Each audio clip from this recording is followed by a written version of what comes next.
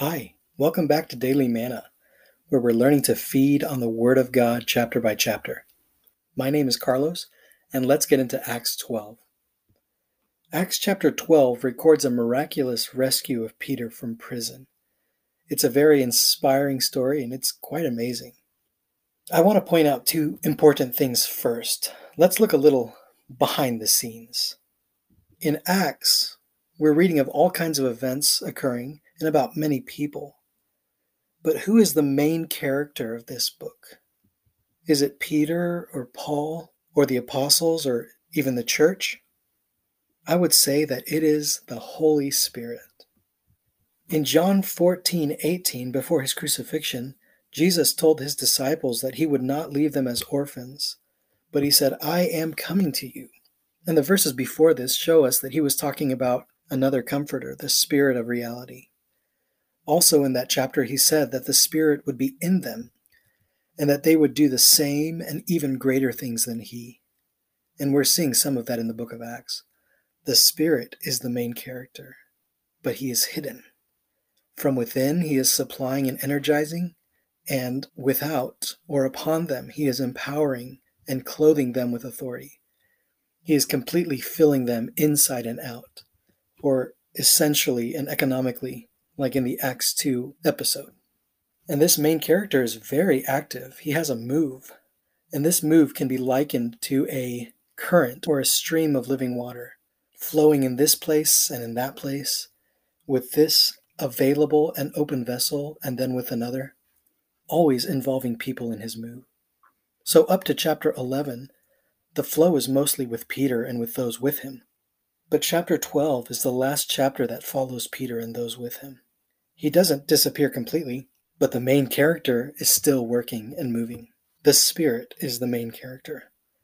Also, the other important and somewhat hidden thing is the church, the kingdom of God, specifically the church life and the church living of the believers. Somehow, when I read the book of Acts, I get the idea that every single day during this time was just crazy and had all kinds of activity. And certainly there was a lot going on. But I would say most of the days were days of continuing steadfastly.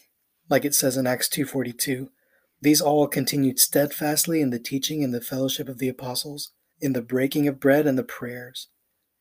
Acts 12 shows us specifically that the prayer of the church is very important.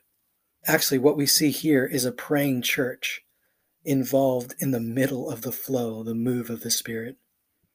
Acts 12:5 says that Peter was kept in the prison, but prayer was being made fervently by the church to God concerning him.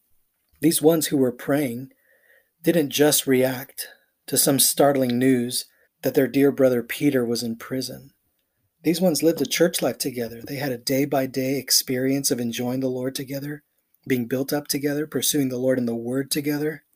We know this because after Peter was rescued, he went to the house where he knew the church would be praying. If this wasn't their day-by-day regular practice, how would Peter know exactly where to go? This day-by-day pursuit resulted in a sweet harmony, a oneness and a one accord that manifested in powerful prayer, the kind of impactful prayer that gives God a way to advance his move with open vessels like Peter. Their prayer afforded the Spirit a way to go on. The moving of the Spirit can be likened to a powerful locomotive train, and the prayers of a built-up, harmonious group in one accord are like train tracks for the train to run on. This is amazing.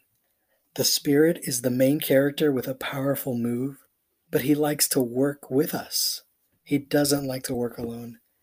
He seeks those who will agree with him and say, "Yes, Lord, we also want you to do that. We on the earth agree with you and stand against what the enemy wants to do to stop your move in, with, and among man." This is a critical point. We know from the beginning of this chapter that the persecution was aggressive again.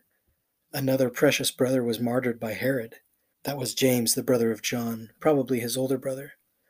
And here we're reminded again that religion and politics are always against life and always hinder the flow. We don't need to start a campaign against religion and politics, and we don't need to seek for or pray for persecution to come.